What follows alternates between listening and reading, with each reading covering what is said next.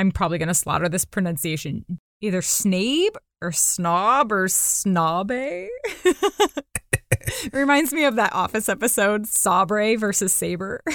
Oh, man. This is gonna be a good day for Dunder Mifflin and Sabre. Saber. It's Saber. Say Dunder Mifflin and Saber. Hi, everyone. I'm Jolie Hales. And I'm Ernest DeLeon. And welcome to the Big Compute Podcast.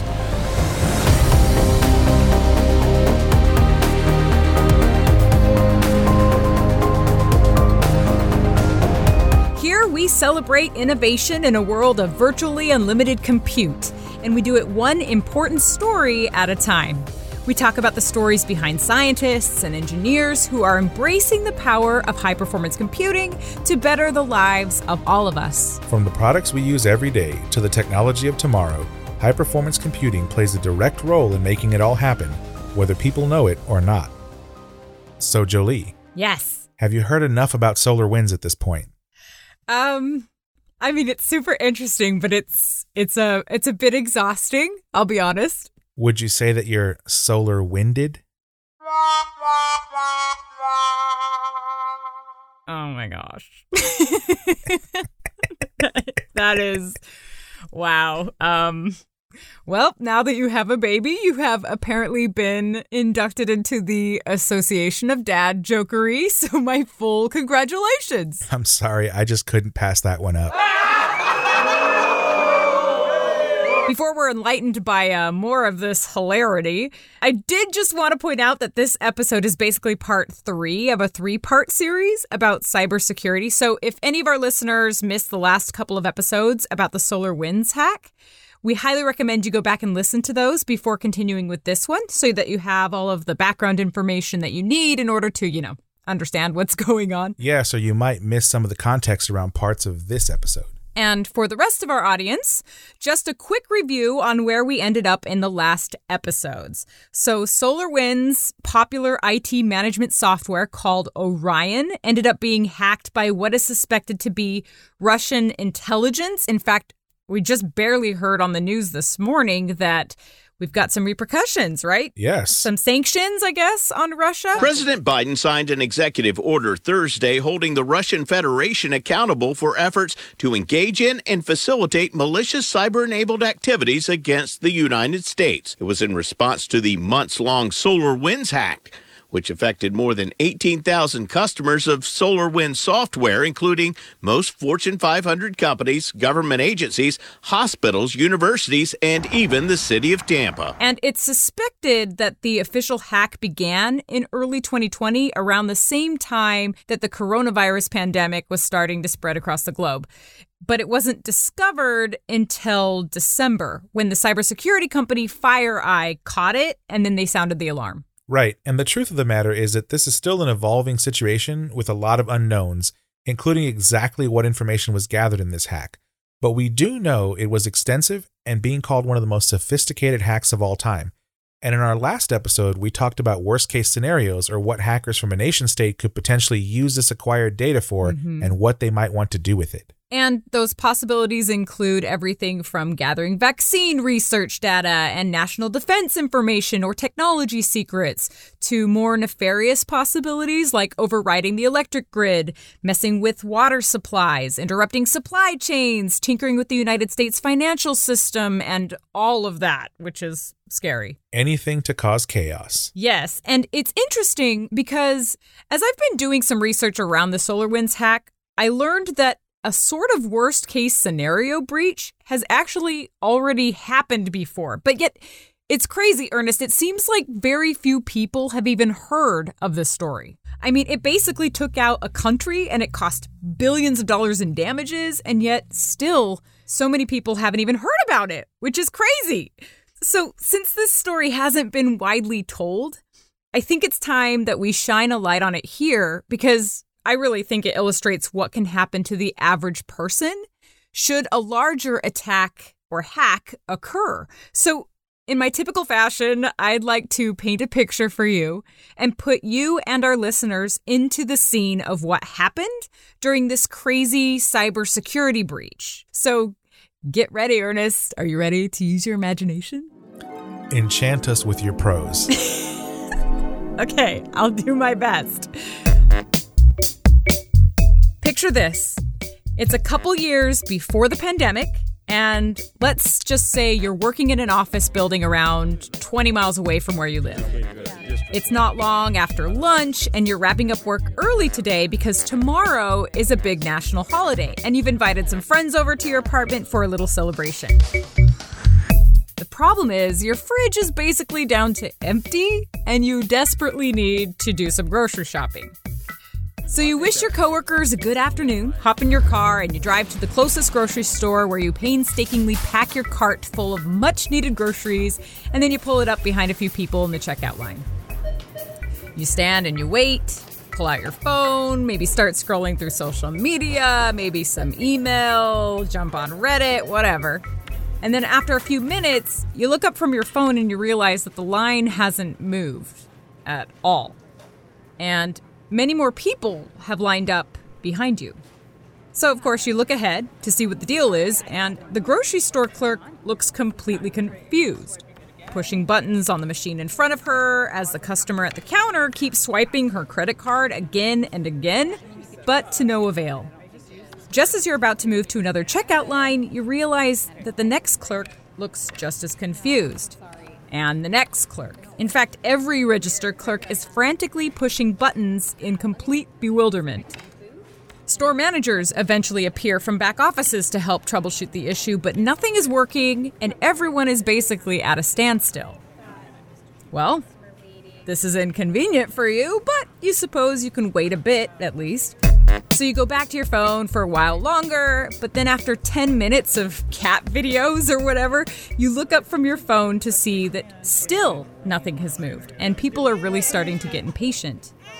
Just then, a store manager raises her voice to the crowd and says, "We're very sorry, our credit card system is down right now. We're working as fast as we can to get it back up, but right now we can only take purchases made with cash." You open up your wallet, you have $7. Not even close to cutting it. Knowing that there's an ATM outside, you leave your full cart and you head toward the front doors, hoping to grab some quick cash and then go back and then buy your stuff. As you leave the store, you turn around and you catch a glimpse of the register monitors. All of them are black with the same red text on them. Weird. Anyway, you get to the ATM and another person is already there pushing buttons in frustration until they finally walk away in a huff. You step up to the ATM to insert your own card, but then you stop. Instead of a welcome message or advertisement, the ATM screen greets you with red letters over a black background. If you see this text, then your files are no longer accessible because they have been encrypted. Perhaps you are busy looking for a way to recover your files, but don't waste your time. Nobody can recover your files without our decryption service.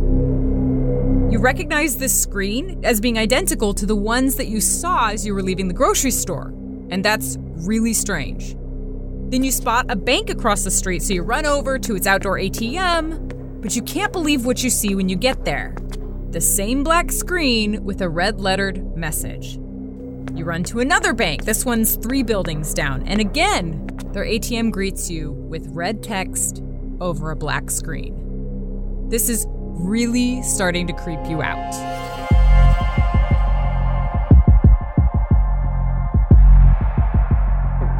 You decide to give up on the groceries for now, so you hop in your car and figure you'll grab some gas and then head home, but as you pull up to the gas station, you notice an unusual line of cars backed up from the pump and people standing around. You roll down your window and you ask what's going on. "The pumps are down," someone says. "They're not accepting payments here." Another driver overhears your conversation. "This is the 3rd gas station I've been to," he says. "The others are having the same problem." You look at your gas gauge. You don't even have enough gas to make the drive home. Frustrated, you park your car near the gas station and then you run 5 blocks to the nearest rail station, thinking maybe you can hop a train home. But when you get there, you're greeted by more confused crowds of people and more electronic systems that aren't working, making purchasing and scanning tickets impossible. You stand there, flabbergasted. What in the world is going on? And just as you're trying to come up with an answer, the power goes out. And this is a thing that really happened. On June 27th, 2017, suddenly around 10% of all the computers in the country of Ukraine went black with this red message, with huge swaths of systems going down at the same time at places like supermarkets, banks, the mail service, airports, government agencies, energy companies, TV stations, hospitals, and even the radiation monitoring system at Chernobyl.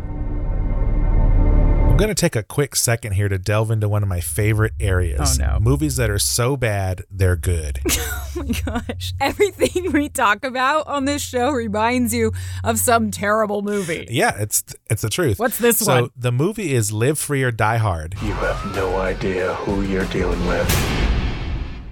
I'll take it from here.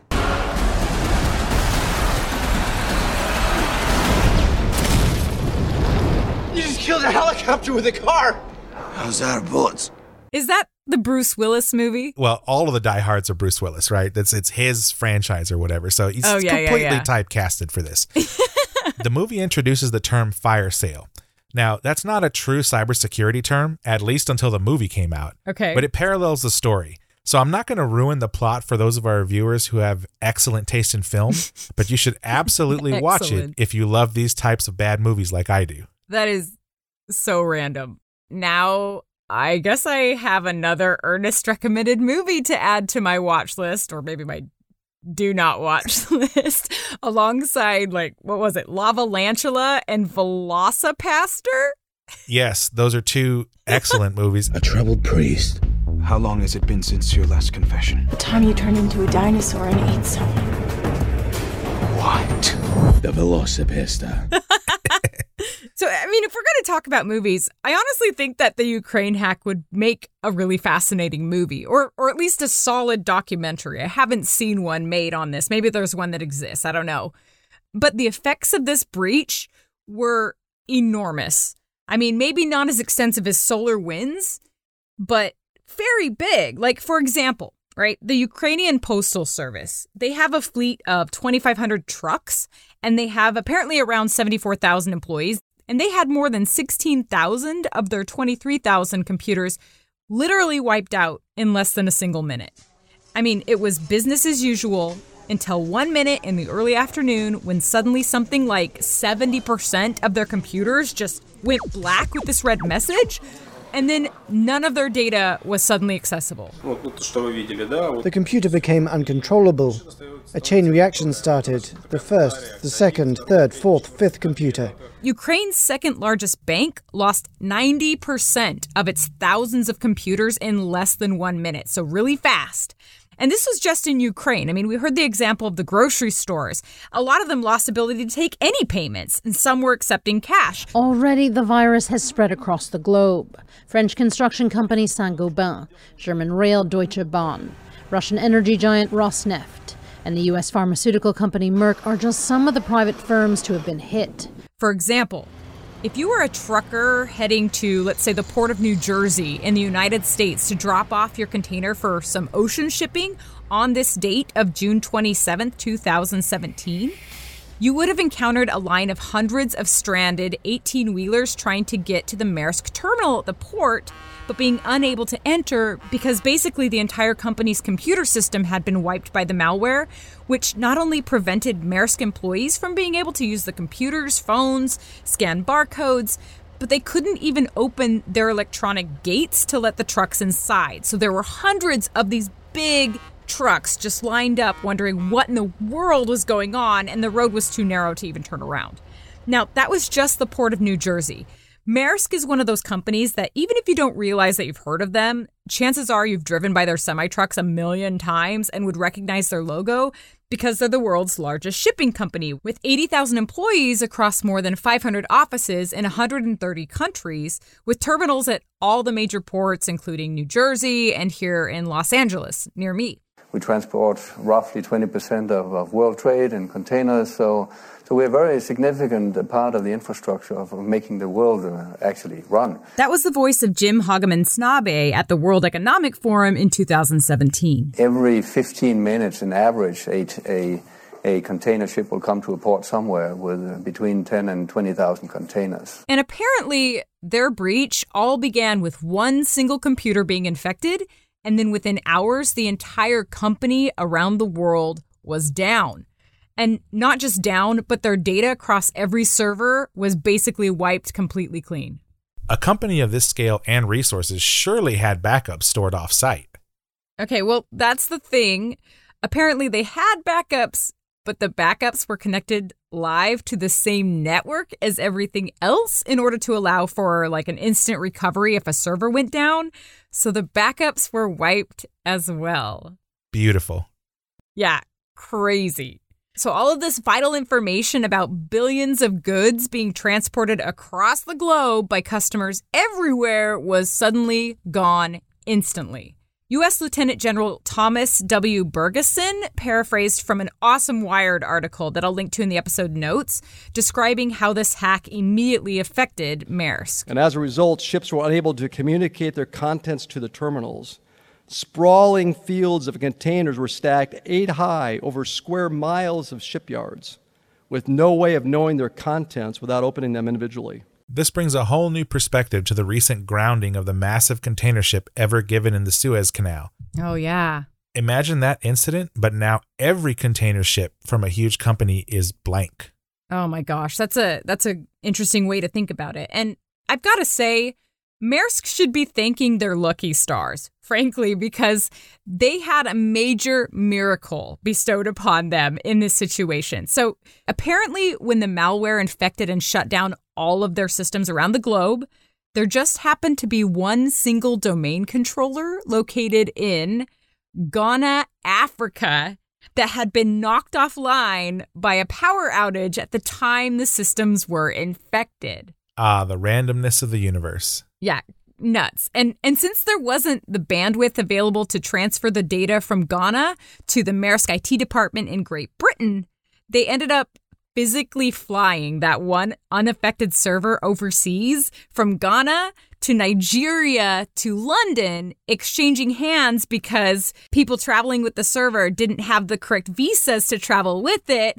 And then they were ultimately able to use the data to completely rebuild every computer in the company one by one over 2 months. But in total, I mean, even though they got really lucky there, the breach ended up costing Maersk more than $300 million. That seems rather risky. Imagine if that plane had crashed anywhere along the way. Ugh. I would have just disconnected the server from the network in Ghana, imaged it, and flown the image drives over.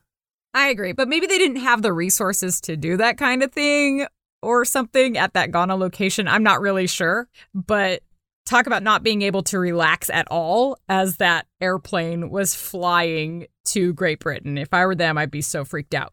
And honestly, Maersk is just one of the companies hit that happened to be publicly forthcoming about this hack. In total, they say $10 billion in damage is attributed to this breach, including $400 million in damage for FedEx and $188 million in damage for the company that makes Oreos and Cadbury chocolate, which that definitely makes this personal. Absolutely. If you affect the junk food market, there will be consequences. Yep. So do we know who was behind the hack? Okay, well, experts allege that, this is going to be a shocker. Allegedly. Similar to SolarWinds, this hack was done by Russian intelligence. Not surprising at all. Most of the problems we see in the cybersecurity world originate from less than a handful of locations. And one of the reasons that they've come to this conclusion is because typically ransomware attacks are done by individuals or small groups that were looking to make a quick buck by holding your data for ransom until you send a certain amount of Bitcoin, and then they provide a decryption key to restore all your data, as we've talked about in past episodes. Although we should note that people should not cooperate with them because it only encourages them to keep doing this. Like the ransomware attack you talked about a couple of episodes ago. Exactly. And I did not pay. If you haven't heard it, I did not pay. But as it turned out, while this particular malware that hit Ukraine definitely looked like ransomware on its face with that same typical oops, your data has been encrypted ransom message and all, it turned out that this message was just a facade intended to disguise what the virus really was. So while ransomware usually makes it clear and easy to send the perpetrators money, and they encrypt the files in a way that can be easily decrypted with a key, this particular malware did neither of those things. Probably a repurposed malware. Yeah, I think it was, in fact. I mean, for instance, the email address listed for Bitcoin payments was basically made defunct almost immediately after the virus launched. And apparently it also encrypted the files in such a way that it would be extremely difficult to ever decrypt them. So because of this, it became clear that the purpose of this Ukraine attack was not to make money for a small group. It was intended to do massive damage. Exactly. These quote-unquote encrypted files were actually never meant to be restored. The hacker wanted to delete data and systems and cause an incredible amount of chaos for Ukraine and anyone who did business with Ukraine. And that takes it out of the ransomware category and puts it in the cyber weapon category.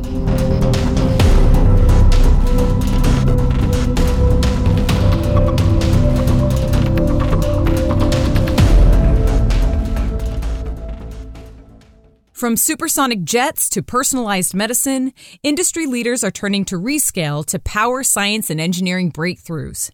Rescale is a full-stack automation solution for hybrid cloud that helps IT and HPC leaders deliver intelligent computing as a service and enables the enterprise transformation to digital R&D. As a proud sponsor of the Big Compute podcast, Rescale would especially like to say thank you to all the scientists and engineers out there who are working to make a difference for all of us. Rescale, intelligent computing for digital R&D. Learn more at rescale.com/BC podcast. That meant that we were actually collateral damage of probably a state attack situation. That's the chairman of Maersk again. So what was the inception point in the replication pattern? Well, apparently it started when the update server of accounting software called MeDoc was hacked. The virus was placed there, and then MeDoc pushed out an update to all the systems using the software. So somewhat similar to what we heard about SolarWinds. And apparently in Ukraine, MeDoc is very widely used. It's like more widely used in Ukraine than TurboTax or QuickBooks is here in the United States. So that update went to a lot of machines. And then when it first infected a person's computer, people didn't realize it. And then it acted like a worm from there, and it quickly spread through a known vulnerability in Windows systems that weren't updated with the latest patch. So if you had a patch, then it didn't spread directly to your system at that point. Color me surprised. And then as the worm spread, it then gathered credentials from systems that allowed it to infect other computers on the networks that did have the Windows patch in a matter of minutes. And then it would start encrypting all the files on each computer. So it didn't matter at that point if your computer was patched or not. It was able to get there through these credentials.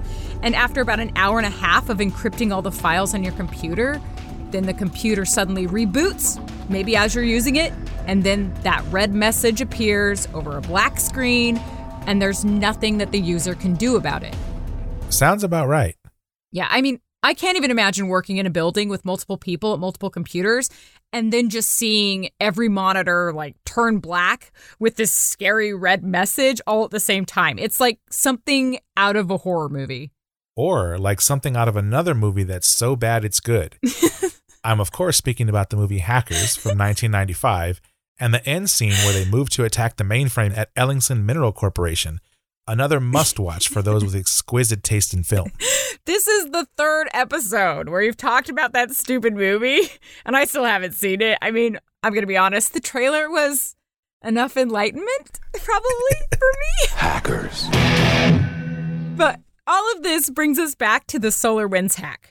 SolarWinds is different in that there doesn't appear to be any destructive malware placed on the 18,000 or so organization's systems, but rather it appears that the perpetrators were either just hoping to gather information over time or prepare to hit the United States like they once hit the Ukraine. And that's the craziest thing. Because while the Ukrainian breach, which, by the way, is called NotPetya. NotPetya. While it had a global impact, Ukraine is I mean, we know significantly less connected to the world's economy and business infrastructure when compared to like a country like the United States or some country in Western Europe or something. So in theory, an attack like this on even just a few select organizations out of the 18,000 could really kind of break the world for a bit. I mean, the Associated Press stated in an article that I'll link to in the episode notes on bigcompute.org, they said, quote, "What saved the world from digital mayhem was its limited business-to-business connectivity with Ukrainian enterprises, the intended target." It began as an assault on Ukraine, but its effects were felt around the globe.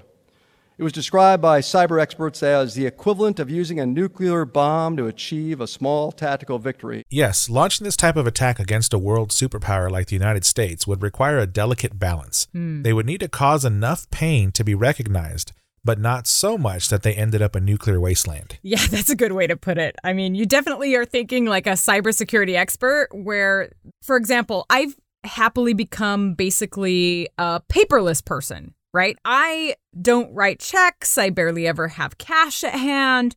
I manage bills, banking, all of that stuff completely online. And I think that a lot of people these days are probably in the same boat. So it was alarming to me to read about the effects of this NotPetya attack on Ukraine because it really made me realize how unprepared I am for something like this. I mean, I probably should, I don't know, sew some cash into a pillow or something as a precaution because my ability to purchase food or gas or anything is all tied to credit card processing systems, which are all susceptible to these digital catastrophes. So as a Texan, I've hedged against a lot of this, but I totally understand what you mean. We are increasingly in a digital world, and our exposure increases as the percentage toward complete digital increases. Yeah, and that brings us to now. What we do as individuals, as organizations, as people in the high-performance computing industry, what can we do to protect ourselves and to protect our way of life? So I want to go back to the Senate and congressional hearings that we referenced in the last episode.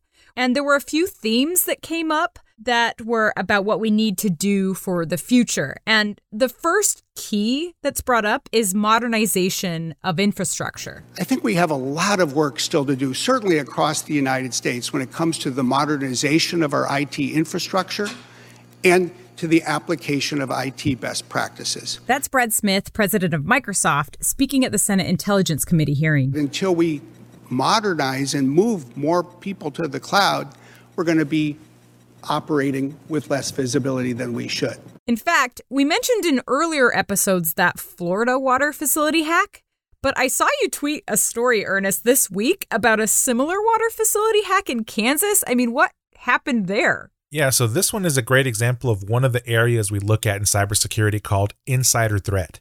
In this case, a 22-year-old former employee hacked the public water utility in a rural Kansas area and turned off the facility's cleaning and disinfecting faculty. Really? Yeah.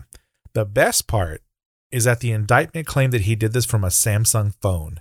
So this 22-year-old former employee, I mean, why? So I didn't see that in the indictment, but I can tell you that dealing with insider threat, it's typically one of a few things. The first one is disgruntled former employee. Yeah. They were fired for whatever reason. This individual wasn't.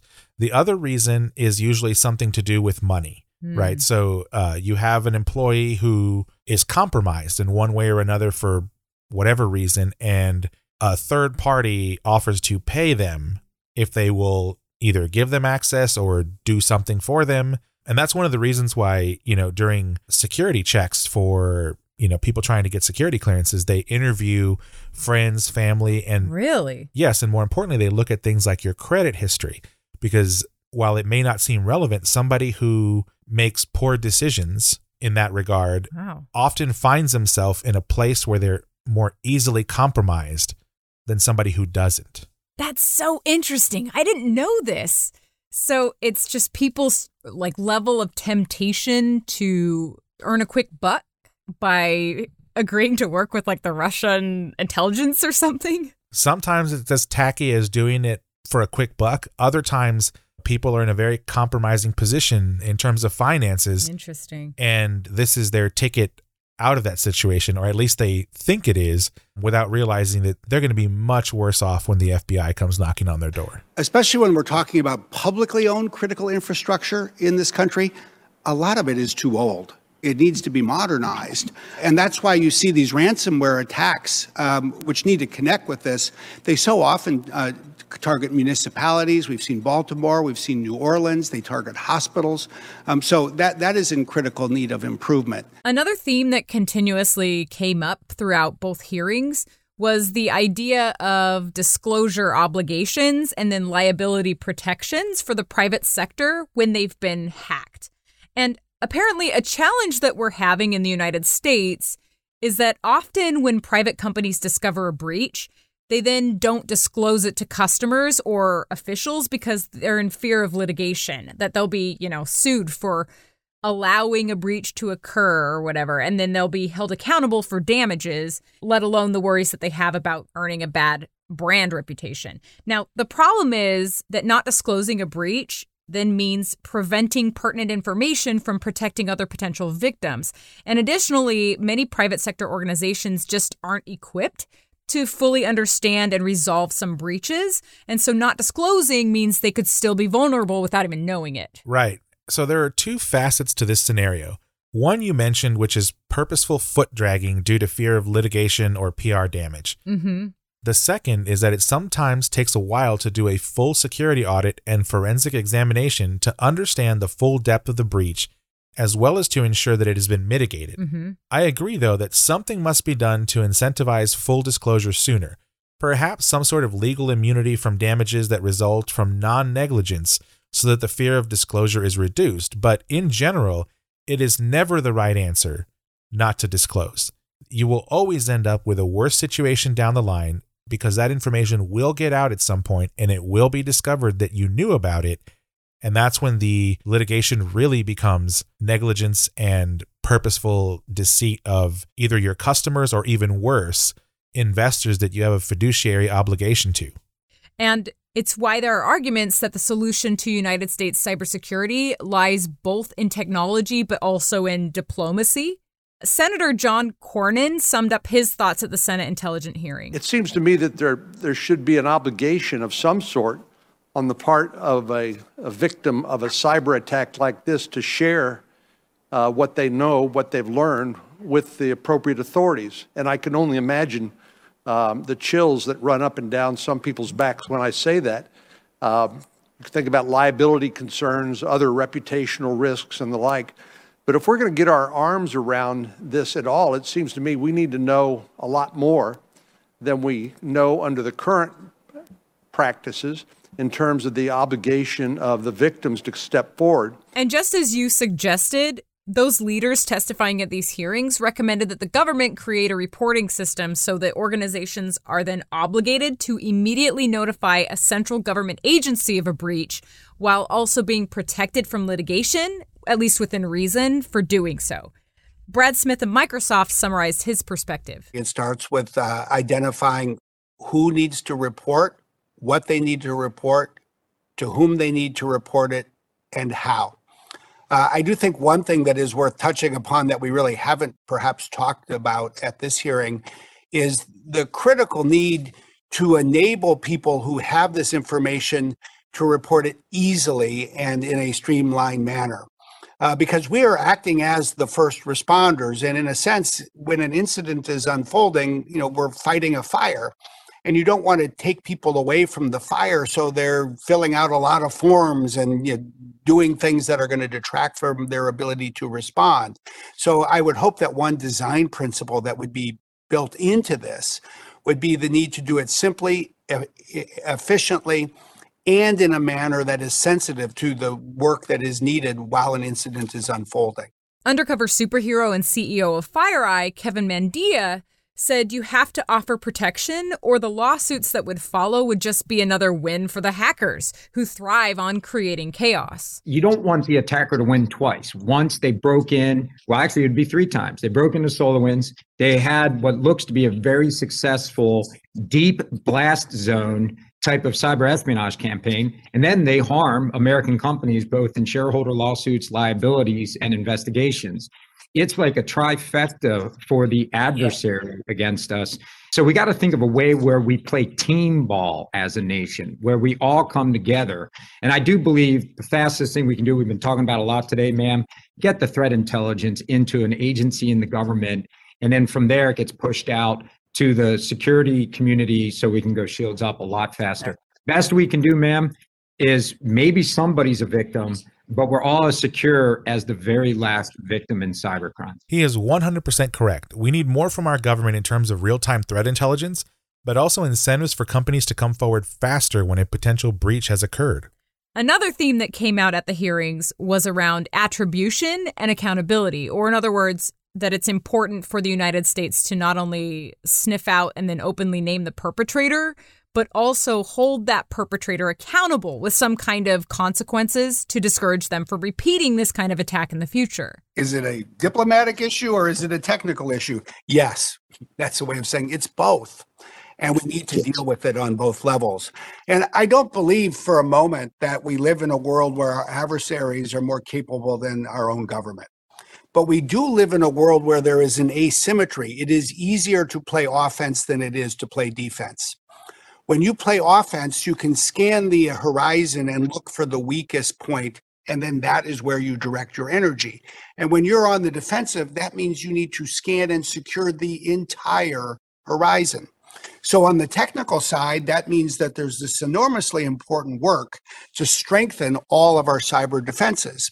And it equally makes it a critical diplomatic and international legal issue, because it simply must be the case that there are certain acts that are put off limits and for which there are international and diplomatic consequences. And this kind of indiscriminate and disproportionate attack on the software supply chain is and should be one of them. We're all playing goalie and we're taking slap shots from Wayne Gretzky. I mean, the puck's going to get in the net sooner or later, and that's what's happening in cyberspace right now. Folks are taking slap shots, and literally there is no risk or repercussion to the folks doing it. So we're all fighting a losing battle over time. Right now, there's concern that there haven't been consequences for nation states that pull off these kind of hacks, or at the very least, consequences that haven't been consistent. As we talked about in the case of the SolarWinds and NotPetya attacks, experts say that there's solid evidence that both were perpetrated by the Russian government. Though, of course, Russia has denied any involvement in both cases, but experts at this point just don't believe them, which is why they recently announced sanctions on Russia. Yeah, it's kind of like when you catch a kid with melted chocolate chips all over their mouth and you're like, did you eat the cookies? And they're like, no, I didn't eat the cookies. That's exactly what happened. But I will point out that there's a delicate balance that has to happen with respect to international diplomacy. It can't be stick, stick, stick, or there will never be peace. Foreign policy has to be a blend of carrot and stick. You have to find common interests and build from those such that it doesn't make sense for the other side to pursue bad behavior. Oh, man. I mean, this is why I'm grateful that I'm not a politician, because these are pretty complicated scenarios, and I honestly... I just can't imagine trying to make these decisions. In fact, Lieutenant General Thomas Bergeson, who I mentioned earlier, put it this way in 2019. Russia had been using their years-long conflict with Ukraine as a scorched earth testing ground for their cyber tactics. And that's why, even though the SolarWinds attack and the NotPetya attack in Ukraine were very different and separated by a few years, I kind of grouped them together in my mind, wondering if somewhere down the line, what happened in Ukraine, I don't know, could have happened in the United States, given that the hackers had access to a ton of information and backdoors into a lot of organizations in the SolarWinds situation. And also, we don't know 100% what the hackers actually did and what information they actually got. Who knows the entirety of what happened here? One entity knows. It was the attacker. The attacker knows everything they did. And right now, the attacker is the only one that knows everything they did. We have pieces. We have pieces at Microsoft, SolarWinds, FireEye, CrowdStrike, others. We all have slices, people in the U.S. government. But we need to bring those slices together. And until we do, we'll be living and working and defending on an uneven playing field. That is not a recipe for success. I agree 100%. We need a lot more effort around data correlation across these breaches, as well as threat assessment and mitigation that constantly evolves as we gain new data. Another problem that needs solving that kept coming up during the hearings, and this directly applies to a person like you, Ernest, is the fact that there's apparently a big cybersecurity talent shortage in the United States, which is interesting because there's also a shortage of talent in the HPC industry right now. I don't think we can secure the country without investing in more cybersecurity people for the country. There's really a critical shortage nationwide of cybersecurity professionals, and I think we could put our community and technical colleges to work in part to get more people into public agencies, into small businesses and others. So if you know anyone trying to decide what career they should go into and they happen to like computing, it sounds like well-paying jobs in cybersecurity are quite available and people in those fields are in strong demand, though I wonder how well you guys sleep. It might be scary to know what's going on all the time. That's a good point. Our profession is one that peddles in paranoia. So I would rather be ignorant. So I would say that, in general, this is true and the need is dire. Part of the problem is that cybersecurity is a specialty area of the larger computer science or technical field, kind of like a neurosurgeon versus a general practice doctor. Got it. You have to be comfortable enough with computing to take a hyper-specialized area and make that your practice. Like anything else in the world, if it were easy, everyone would do it. I don't think it takes a lot of people to test your networks on how secure they are. And I do believe that's the best way to get unvarnished truth and security. Kind of like you do crash test dummies to test the safety of a vehicle, shoot real bullets at a bulletproof vest to determine how effective it is. In cybersecurity, you need to test your security. And that's a couple of folks. So there's not a lot. There's a great asymmetry between offense and defense. To have somebody perpetrate what would be perceived as offense, not a lot of resources. The problem is the 52 card pickup you play on the other side because of that asymmetry. One attacker can create work for hundreds of thousands of defenders. It's a bad asymmetry in cyberspace. I think other nations have picked up on where they can't beat us with tanks, won't beat us with planes, but in the cyber domain, if they train folks, the A team can create work for potentially millions of defenders. So the bottom line, that asymmetry is the problem. It's hard to answer your question without cataloging offense, very few people. Defense, you have to pitch a perfect game every day and put a lot more people on it. And then, of course, there are the steps organizations can actually take to prepare themselves against these kinds of hacks. And this is an area that you, Ernest, are, I would say, pretty well versed in. In fact, I'll even put a plug in here for a blog that you recently posted on bigcompute.org.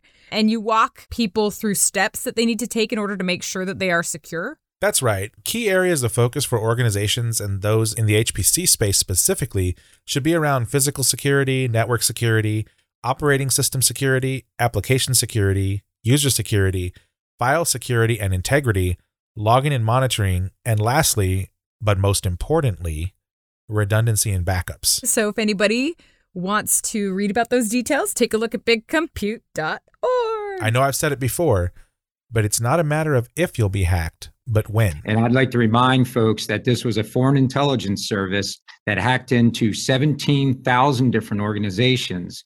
I would ask the members of Congress to think, is it reasonable for our companies to defend themselves from a foreign intelligence service? Is that the bar that we want to set for this nation's private sector? And since breaches are so common, everyone can and should take steps to not only lessen the chances of being hacked through being proactive, but also how to best mitigate the damage done should someone breach your system. To me, the attacker did the SolarWinds implant. They've already moved on to whatever's next. We got to go find it. This attacker, maybe their pencil's down for a few months, but the reality is they're going to come back. They're going to be an ever-present offense that we have to play defense against, and how they break in will always evolve. And all we can do is close the window and close the security gap better next time. The chairman of Maersk summed it up, I think, pretty well after his company recovered from the NotPetya attack. It is time to stop being naive when it comes to cybersecurity. I think many companies will be caught if they are naive. Even size doesn't help you. I think it is very important that we are not just reactive but proactive. And I think we can't be average. We got to be the best we can. That's going to do it for this episode of the Big Compute Podcast. To join the Big Compute community and learn more about upcoming events, go to bigcompute.org and type your email address in at the bottom of the website to sign up for our newsletter. And if you want to help us spread the word, you can leave us a 5-star review wherever you get your podcasts, like Apple Podcasts, Google Podcasts, Spotify. There's many of them. All right, everyone. Thanks for joining us. Always use multi-factor authentication and follow the 3-2-1 backup plan. Goodbye. Bye.